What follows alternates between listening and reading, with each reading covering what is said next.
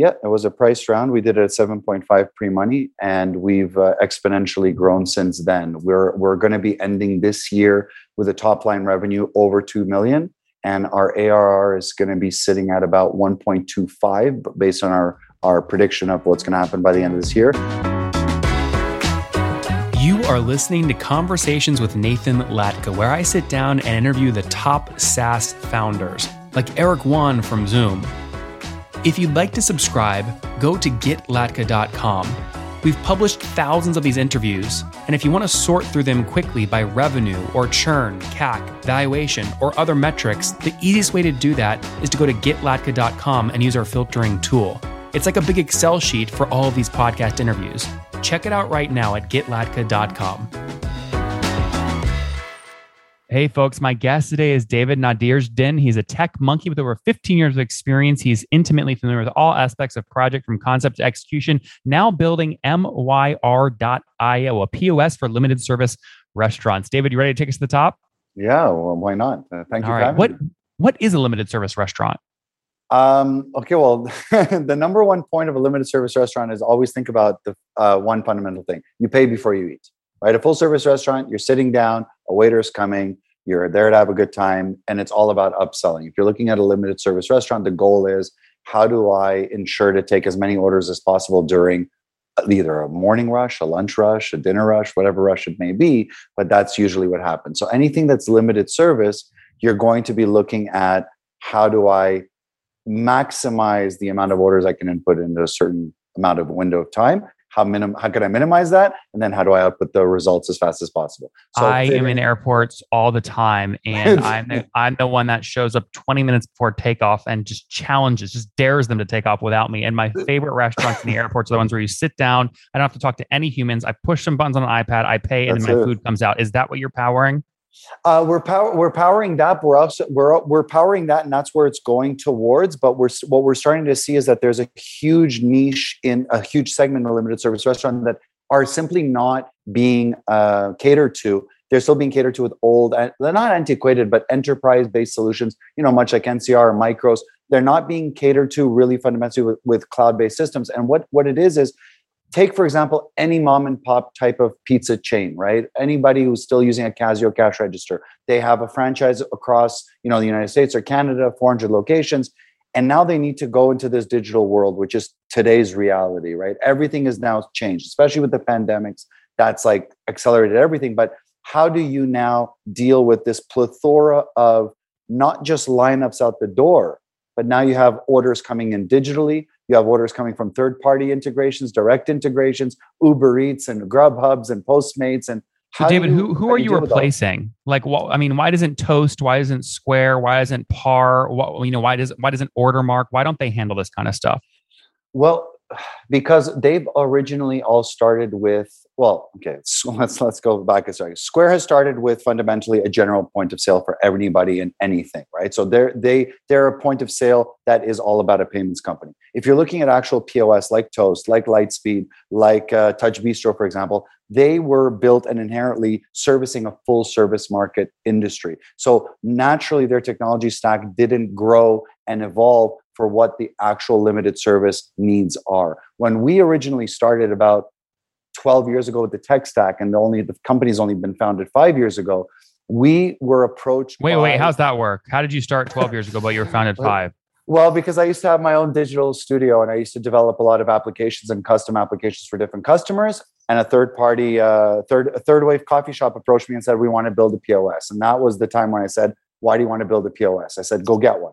And they said, none of them are doing what we need to be doing. And this specific point of sale that they wanted was to say, we want to mimic what Starbucks has done. We want to mimic what McDonald's has done, right? McDonald's and Starbucks, back then, there were full service restaurants and chains. And when these, I don't know if you remember still, when you walk into a McDonald's, you would have a cash register system. All of a sudden, they switched over into their own bespoke POS. They didn't look at full service restaurant technologies because those full service restaurant technologies were not answering to their pain points. Got it. And they built their own system. So basically, what we ended up doing is building 12 years ago a cloud-based POS that was solely focused on what McDonald's was trying to deal with, which is maximizing top line revenue, not dealing with a single like location at a full service restaurant, which is all about upselling. What's a pizza shop paying you all in today monthly to use the technology on average?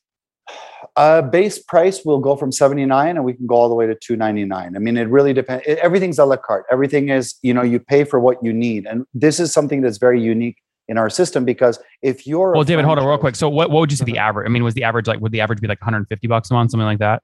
129. 129. Okay. And is it just the flat SaaS fee, or do you take a percentage GMV as well? We take on the transactions as well if they're going to take payment services via our system. So we've gone agnostic, much like Vend has. So as a POS provider, we actually connect to as many different payment terminals as possible, because we can obviously get access into their lead generation, into their ISOs, into their agents that are actually have feet on the street and are talking to these chains, that are talking to these restaurants, that can then bring them onto our platform. How much GMV are throwing through all of your deployed devices today? That's a good question. I wasn't prepared for that, but I would say north of 100 million right now on an monthly annual or basis. Annually? Annual. Yeah. And that's across how many devices?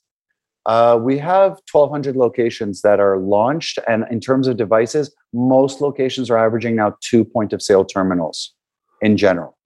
Okay, got it. So it's 2,400 devices that you've effectively shipped. Yep. Interesting. Okay, let me get more of the backstory here real quick, because some of the most successful SaaS founders, the ones IPOing today, they start off as an agency like you did 12 years ago. So I love your founding story, but I want to dive in because I see the big successes, but I also see founders build a big agency that just does $1 million a year and they get addicted to that revenue. They never shut it down to build the bigger SaaS opportunity. So tell me about that. How big was your agency and did you shut it down? We were at 45 employees. I mean, we're from Canada, so obviously, we're a little bit smaller than in the States, but we got up to about 45 employees. We were doing everything from development to, everything that had to do with digital creative. So from motion graphics to, whatever was required around a campaign on a digital side. And what was biggest revenue year across the 45 people and how much? 2.5 million annually. Okay. So that's not an easy thing to shut down. No, it's definitely not an easy thing to shut down. I shut it down because I just realized that I was going to burn out as a founder, because, dealing even with my partner, I had a great team. When you're running 20 different projects, you're dealing with 20 different clients that have 20 different types of budgets, 20 different understanding of what those budgets are, of their technical requirements, of their timelines, of their modifications. And it just never ends. It's a continuous cycle that you're always chasing after the revenue. And I was like, this doesn't make any sense, because the active capital is nice, but if I'm going to keep doing this well past my 40s, one, I hope I still stay relevant, and two, I want to have the energy to keep chasing active capital. So I was like, okay, how do I turn this into a passive situation, right? Passive capital is obviously the name of the game, especially for SaaS. I mean, there's an active portion to it, but once you establish your baseline, you're making passive capital, right? Like the sweetest industry that I've ever seen is still merchant services. Anything that's in payments is phenomenally lucrative because totally. Yeah. So close out the agency story though. So what did you shut it down? I shut it down with my partner. We decided to part ways. He wanted to go into a gamification type of SaaS model, and I wanted to go down this path, which was. Did you have to buy this technology from him, or did he let you take it? No, we built it for a specific customer, and that customer, I ended up buying it from him. Oh, so, I see. Interesting. Yeah. Smart. Yeah. Okay. So what does the cap table look like today? Did you own 100% at the beginning of the SaaS company? I owned about 90% with certain partners. And then now we're still with my co-founders. When we decided to go serious about this, we're now sitting still at 75% equity. Everybody else is sitting in common shares. We have some great investors that came in. One of our investors is Lester Fernandez, who's the co-founder of Pivotal Payments, co-founder and CFO of Pivotal Payments. They went public about, I think, a couple of years ago, maybe a little bit more, at a $5 billion market cap. They used to be Nuvei. Now they're a payments company called Pivotal. He invested into us. He sees what we're trying to do. And what we're trying to do is we don't have delusions of grandeur. We're not looking to go after Square or Toast or any of that. What we're trying to do is become an ISV that a payment acquirer is going to want to work with. What's ISV? So independent software vendor, basically. Okay, got it. And just to be clear, just to round up the equity story real quick. So you guys own 75% today. Investors own 25%. How much have you raised to date? 1.25. And we're currently raising our Series A at $5 million. Okay, hold on. So this is a lot to unpack. You raised 1.2 million in what year? Last year. Okay, so 20 during COVID. Wow. Okay, so what was that, a priced round? Yeah, it was a priced round. We did it at 7.5 pre-money, and we've exponentially grown since then. We're going to be ending this year with a top line revenue over 2 million, and our ARR is going to be sitting at about 1.25 based on our prediction of what's going to happen by the end of this year. But most fascinating number that we have, and this is during COVID and during the pandemic, is that our net churn is less than 2% annually. Got it. So, okay, got it. So on an annual basis, your net dollar retention is 98%.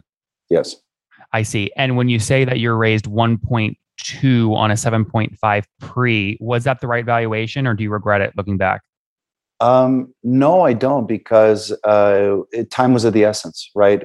We could have started to play that game and negotiate and everything, but it was a fair round. It allowed us to do what we needed to do. It allowed us to prove that during that raise, we actually got to positive EBITDA during COVID. So we proved to ourselves that we can do either of two things. We can either wind down the growth and generate cash, or we could start to raise more and generate value, right? So we're really in a sweet spot in what's happening right now. And the most important thing is that most of our sales, most of our client base, we shifted from SMBs, because everyone starts with SMBs, right? Independent locations. We are now closing more franchises and multi-locations than we are SMBs. So we're just shy over 1,200 locations. Less than a third of that are actual customers, right? So it shows that we are really in that sweet spot of multi-location management. Sorry, so when you say 1,200 locations, you're saying there's 400 brands paying you on average 3 locations? Correct. I see. So 400 brands, you're doing $120,000 a month today in revenue? Yes, exactly. A little bit less, because we're still in November now. And we're going to know our numbers by the end of January, because what we do, because we collect SaaS, which is our internal, we also make money on hardware, of course, it's a necessary evil, but we also make residuals on merchant services, and we always receive those residuals a month later. So we're always one month behind. Got it. So maybe like 100, 110 right now, but where were you exactly a year ago? We were at less than half of that. Okay. So maybe like 50,000, something like that. We ended the year at 48,000 actually in monthly recurring revenue. Okay, got it. So nice growth, 100% year-over-year growth. You're raising 5 million now. What valuation are you targeting? 20 million pre-money. Do you think you'll get it? Yeah, absolutely. We actually have two partner acquirers in the United States that are looking at our file carefully right now. We already have 2 VCs that want to follow, not as leads, because they finish all of their rounds as leads this year. So we're open to talking to different people that want to hear our story and where we want to go. Do you guys care about valuation right now, specifically your valuation? Do you think you might raise soon or sell a portion of the company? There is no other tool on the internet that you can use to get a better and higher valuation than FounderPath's new valuation tool. We have over 253 deals that went down over the past 30 days, all the revenue numbers, all the valuations, and the multiplier. That way you can go filter the data, find companies that are your same size, what they sold or raised for or at, and then use those as comparables in your decks to argue and debate and get a higher valuation and less dilution, which is the name of the game, less dilution. Check it out today at founderpath.com/products, that's plural, /valuations. Again, both plural, founderpath.com/products/valuations. Raising 5 on 20 pre or 25 post would mean you're selling 20% extra of the business, which means your 70% would now go down to something closer to 57%. Why do you want to take that dilution? Because right now is the opportunity for us to grow. If the longer, like I said, the longer that we delay, we can start to generate a healthy profit and just be a company that grows steadily. But now is a massive opportunity for us. We're starting to see that, just to put in perspective, we just started to send our sales reps across the country in Canada. How many sales reps do you have? 6. Paid quota? Yeah, paid quotas and commissions and everything. And we have only 2 customer success people. That's how simple our system is to use. What we started to leverage is, look, we started to go into franchise shows with our sales team, and no one's there. No one's approaching these franchises. No one seems to have the offering that we have, which is, it's interesting and unique and definitely humbling. But at the same time, it's like, well, are we going to like take the time and negotiate, or are we going to raise and grow this company? Makes sense. I get it. A couple rapid fire things here as we wrap up. Team size today. How many full people? 24 people. How many engineers? 7. Tell me, including myself, maybe 8. All right, fair. Tell me real quick about the IoT play. You advertise a free iPad if they pay annually up front. How do you make money on hardware? So other than the iPad, and iPad is only if they have specific criteria that they're eligible for that. But we make money because we're dealing with only 2 suppliers. We have Blue Star and we have Apple. So what we're doing is we invoice. We obviously making a markup on that. And what's great is that we don't have to deal with any of the RMAs. Furthermore, all of our installations are not done by us. There's a third-party company that handles KFC, Pizza Hut, and Burger King across North America. So they do all of our installations for us. Wait, be specific. So a pizza shop signs up for you. They need to install 2 of these POS systems. What's that cost to install 2 POS systems, the hardware? Less than $400. Oh, and hardware wise on average, we're looking at a ticket size of maybe $1,500 to $2,000 if it's a brand new store. If it's already sitting on an iPad-based system, obviously there's going to be less stuff to buy. That's fine. That's fine. But you charge the customer $2,000, and how much does it? Do you actually build the hardware yourself, or you source it from Blue Star or someone else? We source it from Blue Star. So Epson, APG cash drawers, iPad stands, Volt Pros. What does Blue Star charge you for those 2 devices? We make 40% on top. Oh wow. Okay, so on a $2,000 purchase, you're paying Blue Star $1,200, making a spread there of about $800 to the SMB. Correct, and we don't even deal with the RMA, which is a really sweet position. I don't know what that is. What's the RMA? If something breaks down, they don't deal with us. They just deal straight with the Blue Star or with Apple. Interesting. Okay. And you've installed. It's an in and out. Yeah. Now you've installed over 2,000 times, like 2,000 basically terminals. You said so. We can take 2,000 times 800. You've made almost 1.6 million there on the hardware spread. Yep, exactly. That's impressive. Obviously not recurring, but it helps drive retention up. People aren't going to rip those out. No, they definitely don't. And they usually do a hardware swap every 3 to 4 years. Oh, wow. Interesting. Okay. So 1.6 million made there. That helps fund your SaaS growth. SaaS, it sounds like, is growing nicely. I think I've got most of the metrics here. You said 9.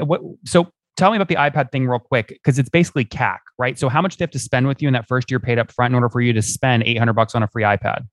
So what we've actually done is the following. So we don't actually pay. We pay upfront for the actual iPad, but what we ensure with the customer is that when they want, we call it an adapt. Let's say customer, they want to go digital. They need an iPad really quickly. As long as there's eligibility criteria. They're in business for 2 years, so we know that they're not going anywhere. They sign a personal guarantee. They pay us upfront 1 month, and then we add on top a monthly SaaS of approximately $15 to $20, which cover, and they pay for a year upfront. So we'll finance the iPad, but they're now our customer. And have you raised debt financing for the business to subsidize the iPad sales? Yes, we have. So we're financing ourselves with the BDC. We're now talking to SVB Bank that's now actually transitioned to Canada. So they're very aggressive, which is good for us. And what's also great is that in Canada, we have a huge research and development fund. So most of our development is subsidized by the government. Yeah. Shred financing, 60% kickback effectively, right? Exactly. Even up to 75. Yeah. The BDC, some of the deals I've looked at within helping Canadian founders raise, I've seen interest rates as low as 4%. Are you in that same range or a little higher because you're earlier? No, we're actually in that range. 4%. Interesting. Very cool. Actually, last year they gave us a no interest loan that we just have to pay monthly. God, you gotta love government money. Gotta love the printing press. Who cares about inflation? It works. Screw inflation. I'm just gonna stay exposed to Bitcoin, and you guys keep printing money. All right. Yeah, that's right. David, let's wrap up with a famous 5. Number 1, favorite book. That's a very good question. I would have to say Homer's The Odyssey. I'm a mythology freak. Number 2, is there a CEO you're following or studying? Elon Musk. Number 3, what's your favorite online tool for building Meyer? Which basically, by the way, guys, stands for Manage Your Rush. So what do you mean by managing my rush? That's an interesting question. No, like your favorite tool for building. What do you use the most? What's funny is that I'm an old school Basecamp. So 37 Signals would also be one of those books I would like to put into the first answer. Number 4, how many hours of sleep do you get every night? I try to do 6 to 8. Okay. And David, situation, married, single, kids? Girlfriend, no kids. Not married. All my employees are my kids. Fair. All right. And how old are you? 41. 41. Last question. Something you wish you knew when you were 20. What I know today. Anything specific though? You know what? It would be. I may probably people watching this will see that I'm kind of like jumpy, passionate, whatever. To take more time before responding to any questions. Guys, there you have it. David founded MYR.io back 5 years ago, spun it out of his agency, which was doing $2.5 million a year in revenue, 45 employees. Again, shut it down to build this SaaS tool because he likes the recurring revenue, doing $48,000 a month last year, grown to $110,000 a month now today. Nice growth, raised 1.2 million seed last year at a 7.5 pre, now raising 5 on a 20 pre, hopefully, as they look to scale. They're making money both on SaaS and also installed devices, helping restaurants, small chains, coffee shops manage those POS systems, both online and in person. They've deployed 2,000 systems. They make about 800 per system installed. So call it 1.6 million in revenue there as they continue to scale with their team of 24. David, thanks for taking us to the top. Thank you so much.